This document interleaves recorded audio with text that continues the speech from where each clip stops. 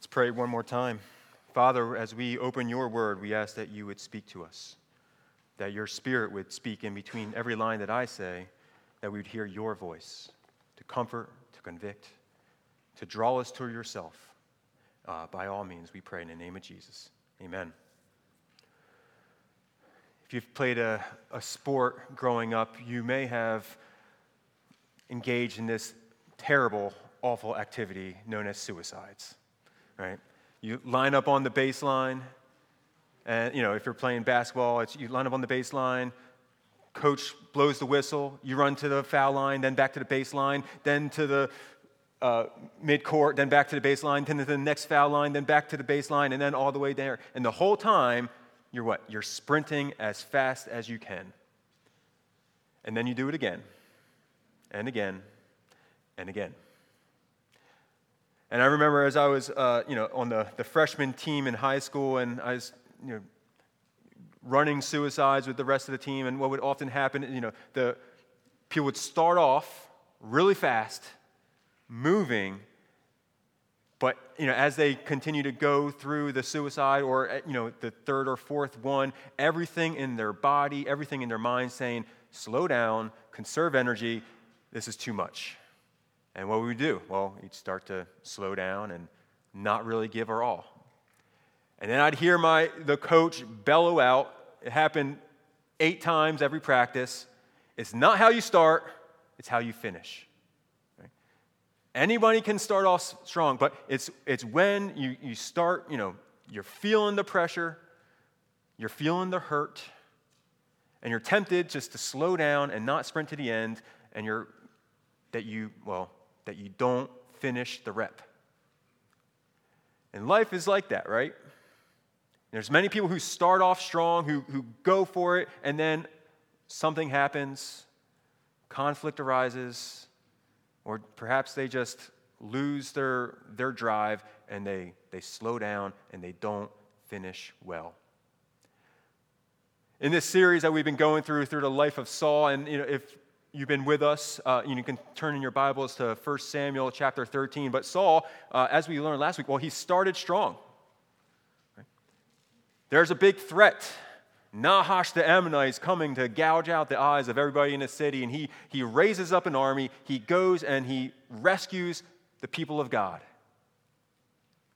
We rejoice with Israel as this new man, this new Adam who's come to save God's people, to crush the head of the serpent. This lower M Messiah that God has sent to deliver his people, and we're enthralled over it. However, things don't end well, do they?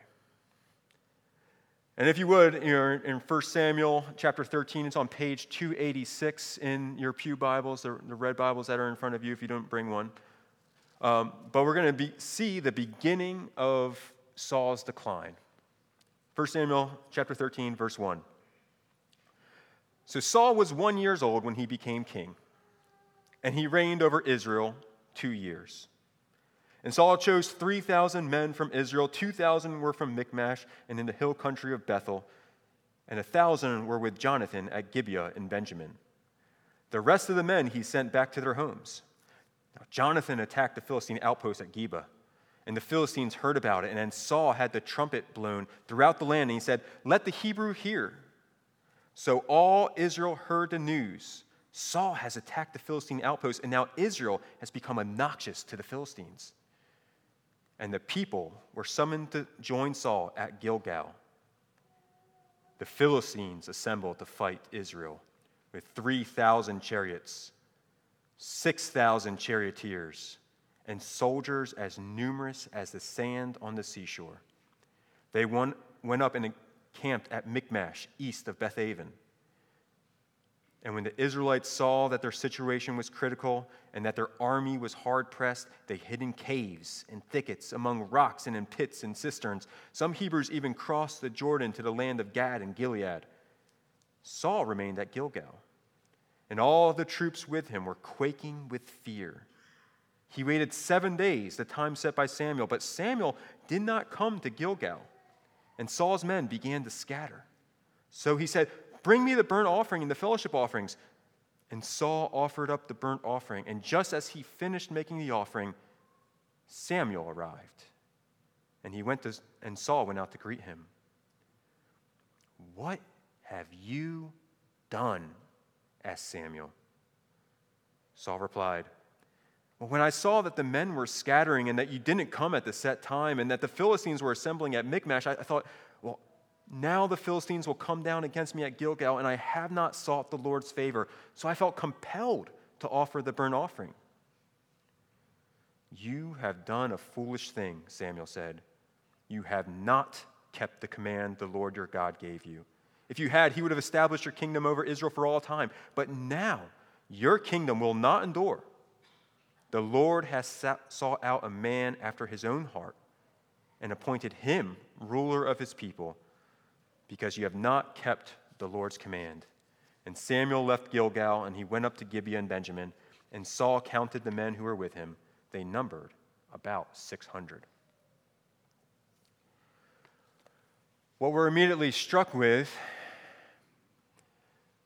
is how easily people fall. How easily people fall apart. Now read with me verse 1 again. Depending on your Bible, it may read a little bit differently. But as we read verse 1, it says, Saul was 1 year old when he became king, and he reigned over Israel 2 years. Now your Bibles, including the ones in the pew, will probably read something like this. Saul was 30 years old when he became king, and he reigned over Israel 42 years. And why? Well, why the difference? Now, I don't get into text criticism too much. It may be the most boring thing to try to preach. It's basically trying to figure out, what did the original text say? Now, if you look in your footnote, pretty much every Bible is going to have a little footnote on that verse where it says, 30 and 42 years respectively. And if you look down at your footnote, it's going to tell you something. That's not what the Hebrew reads. The Hebrew reads, Saul was 1 year old when he became king. Now, why do we have 30 there? Well, it's because it's obvious that Saul is older than 1 year old. He's not an infant leading the charge. He has a grown son who has his own command. So, what are we supposed to make of that? Well, let's go with 30. That sounds about right. And then they get the number 42 from the book of Acts when it says that Saul reigned for 40 years. But again, this is not what the text says. The text says he was 1 year old. And, why is that? Because if you remember back in chapter 10, verse 6, when Samuel, he was anointing Saul, and he said, there's going to be this amazing thing that's going to happen to you. Among these signs, as God anoints you as king over Israel. He says, chapter 10, verse 6, the Spirit of the Lord will come powerfully upon you, and you will prophesy with them, the prophets, and you will be changed into a different person, a new person. To use the language of the New Testament, you will be a new creation. And Saul was 1 year old, and he had reigned 2 years. And what does it take for a new man with a new heart, who's experienced the power of the Spirit, who's lived in victory, to fall apart? Pressure. Yeah. He's 3 years old, 2 years as king, but one big problem. Not every foe is vanquished as easily as Nahash the Ammonite. Not every enemy succumbs so easily. And as he takes his son who attacks Geba and he rouses the anger of the Philistines, the baddest men in town, we see him crumble. And so what is his sin? Many have debated about this. And growing up, what I was told that sin is, it's probably not what the sin is. The sin is not that he took upon himself priestly duties, that he set himself up as a priest by offering the sacrifice.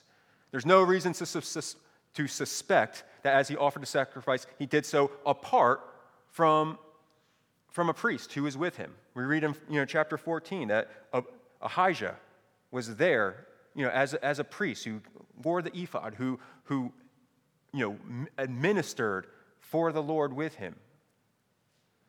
No, what does Samuel say the problem is? Read with me again, verse 13.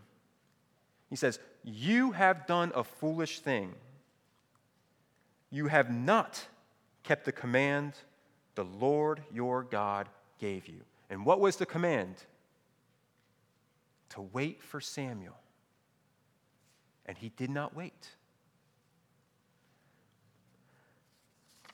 Now, as we've been going through this series, and I've already hinted at it multiple times, that part of the main overall theme and thrust of Samuel is this idea that the God of the Scriptures, the God of the Bible, the God whom we worship, he raises up the humble and he brings down the proud. And we've talked about how humility is not the denial of the gifts and the position and the privilege which God has given you, like clever men pretending to be that they're stupid or pretty women pretending that they're ugly, but recognizing who you are under God. And we see here that the charge against Saul, even though he's king, is that he did not obey the word of the Lord. That the word of the Lord is to be obeyed regardless of your status, regardless of who you think you are, and how crazy that may have seemed to the rest of the world, the rest of the ancient Near East, that the king, the king is supposed to be the one who speaks for God. The kings are often the ones who are called the image of God, who administer the divine authority to the people. But Samuel, as he looks at Saul, he says, "You have not obeyed. You have not done what the Lord said." And this is the call to real religious and Christian humility. That no matter what your position, your power, your status, your money, your wealth, or any of these things, you may be a man of authority, but you are a man under the authority of the Word of God. Robert Bruce, he was the 16th and 17th century Scottish preacher. And oftentimes his church would be, King James VI of Scotland, later become King James I of England. He would attend his church. And King James was, obnoxiously rude often in the services. And one day as Robert Bruce is preaching, King James is carrying on in conversation, with his courtiers around and, just going on. Eventually, Bruce stops and goes silent. James, kind of hearing the silence, he goes silent too. Bruce begins preaching again, and then, James begins talking again. The same thing happened again.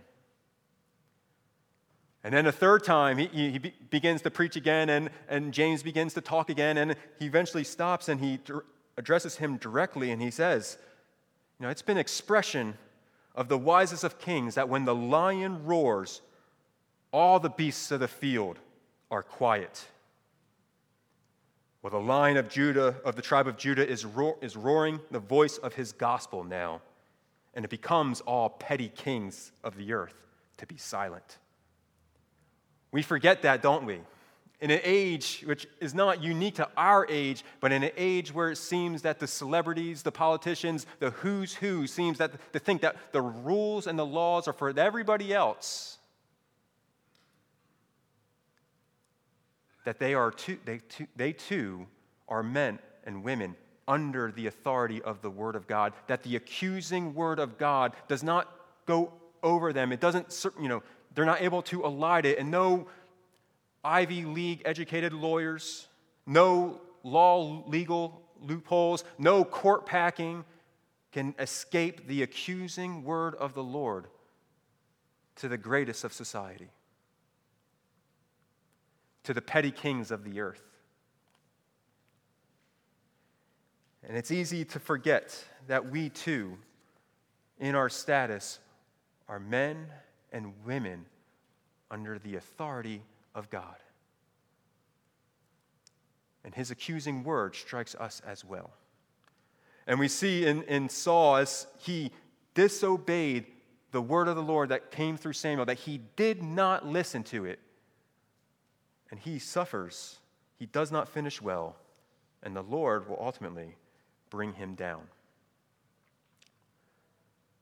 What does it take to make a moral monster? I don't think at this point Saul is a moral monster. But what does it take to take a normal person and have them commit atrocities? Often it's less than we think. Hannah Arendt, she was a Jewish Holocaust survivor, and after the war, she is a philosopher and author, and she wrote this pretty famous article for the New Yorker in 1963. It was subtitled "Adolf Eichmann and the Banality of Evil." Now, Eichmann, he was the one who was in charge of the logistics for getting Jews and others to concentration camps to be exterminated. He would, put them into ghettos and then eventually into concentration camps. And he was captured and he stood trial in Jerusalem in a very famous trial. And what Arendt, wrote as she watched the trial was just noting how different Eichmann seemed than what you would expect. The man responsible for the murder of millions of people.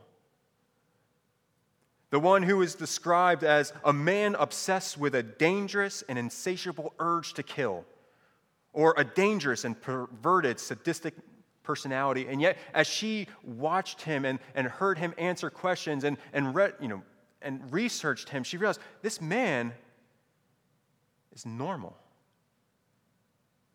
Normal. Yeah, and monsters exist. The people who have no regard for anything that is right or human value, and who do exist in this other plane that just want to kill. Yet they're out there. But what was remarkable for her, what's remarkable for us, is not that somebody like Adolf Eichmann was able to do what he did and yet be completely normal and have positive traits and being a good father and a loving husband. And yet, he carried out one of the worst atrocities in human history.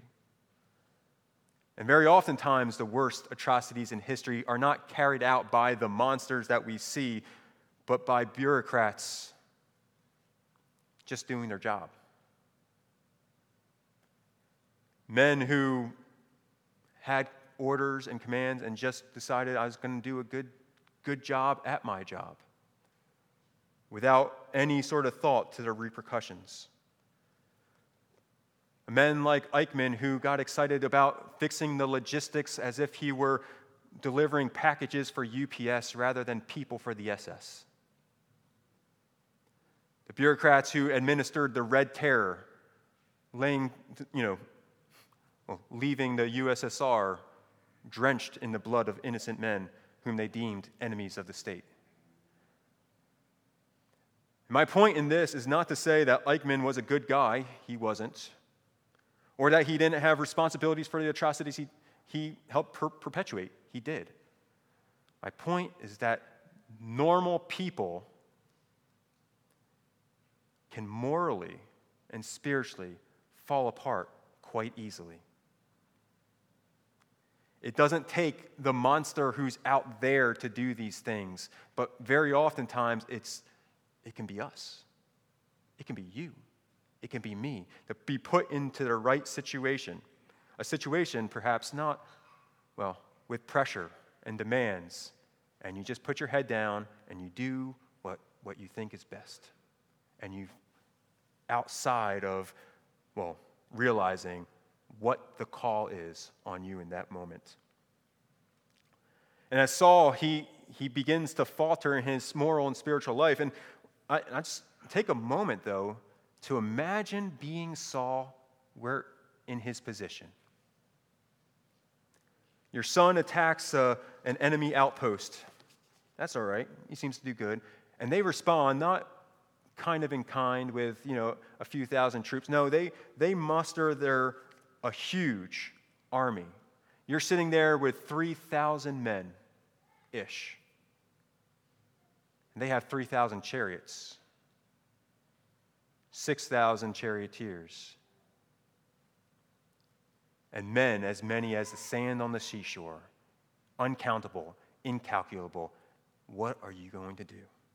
Not only are you outnumbered, vastly outnumbered, you are outarmed. They have chariots, you have pitchforks and hoes.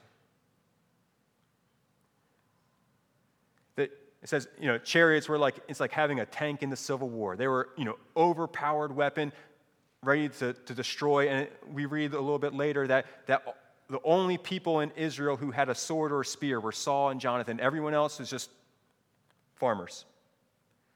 You're outnumbered. You're outarmed. You're surrounded.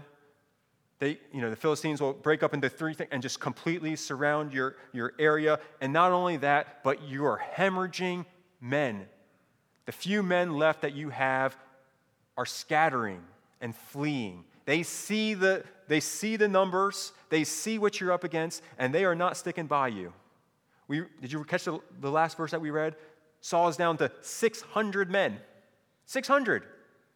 He had 3,000, which was already way outnumbered, and now he has 600. He's lost 80% of his troops. The attack seems imminent. People are leaving in droves, and Samuel hasn't shown up. Did he leave too? Did he see the writing on the wall? Did he realize that being around Saul right now is perhaps certain death? Am I out here by myself? So what am I supposed to do? Maybe I can gain favor from the Lord by offering a sacrifice. Maybe since Samuel is too scared to show up, that it's left to me to do. Maybe, at the very least, offering a sacrifice to let people know that God is on our side will keep them from leaving.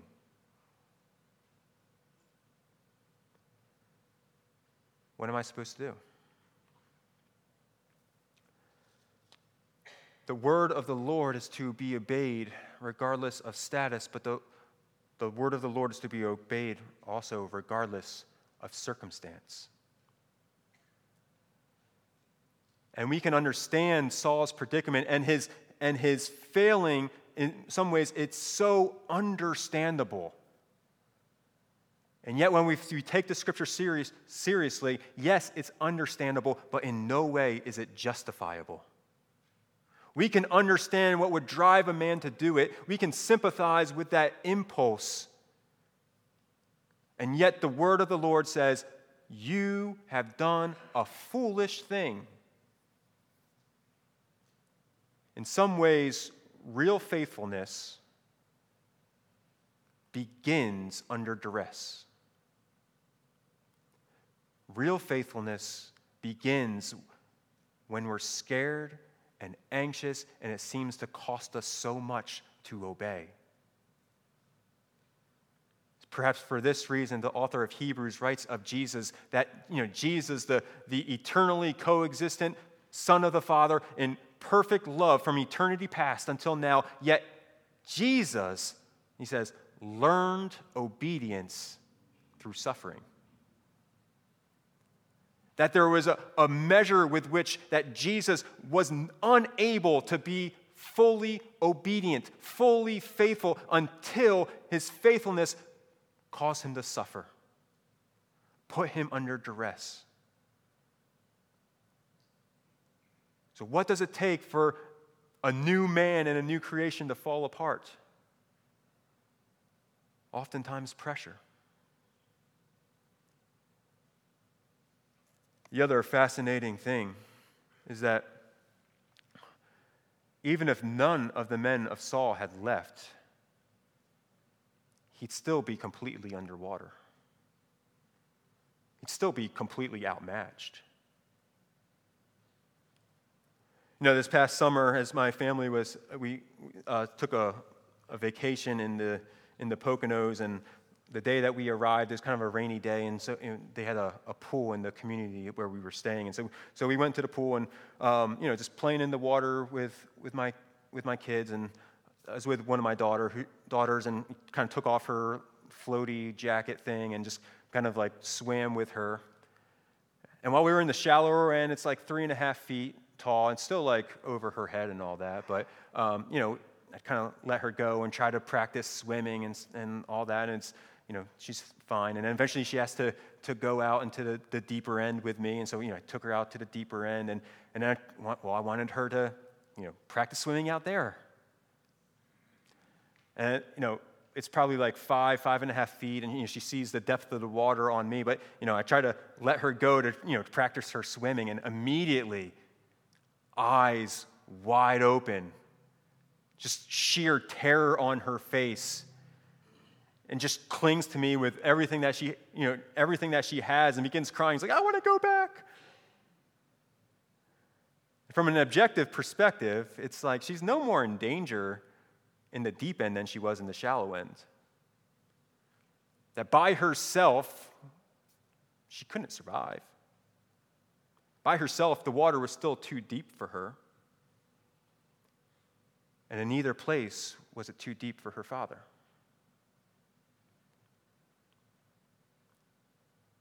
And yet, being in the deep end caused terror and panic. She freaked out and flipped out. In some ways, in a very illogical way. A way not unlike Saul. A way not unlike you and I. Beloved, we can't survive in the shallow end any more than the deep end. But it's a good thing it's not too deep for the Father. He secures us in the deep end too.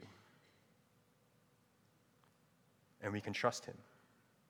We can trust him when it costs us things. What does it look like to trust such a God?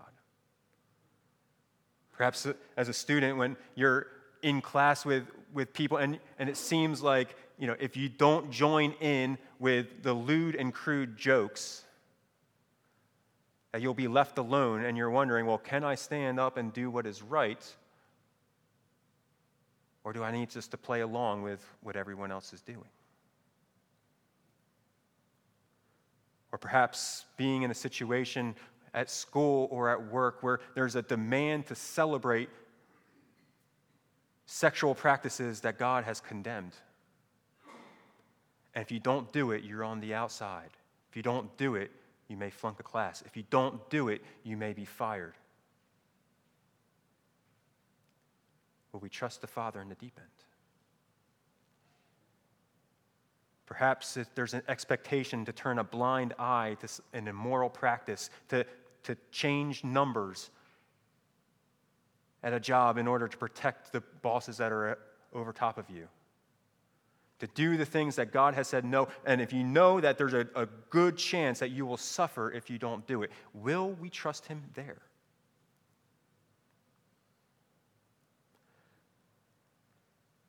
Will we revert to the old man?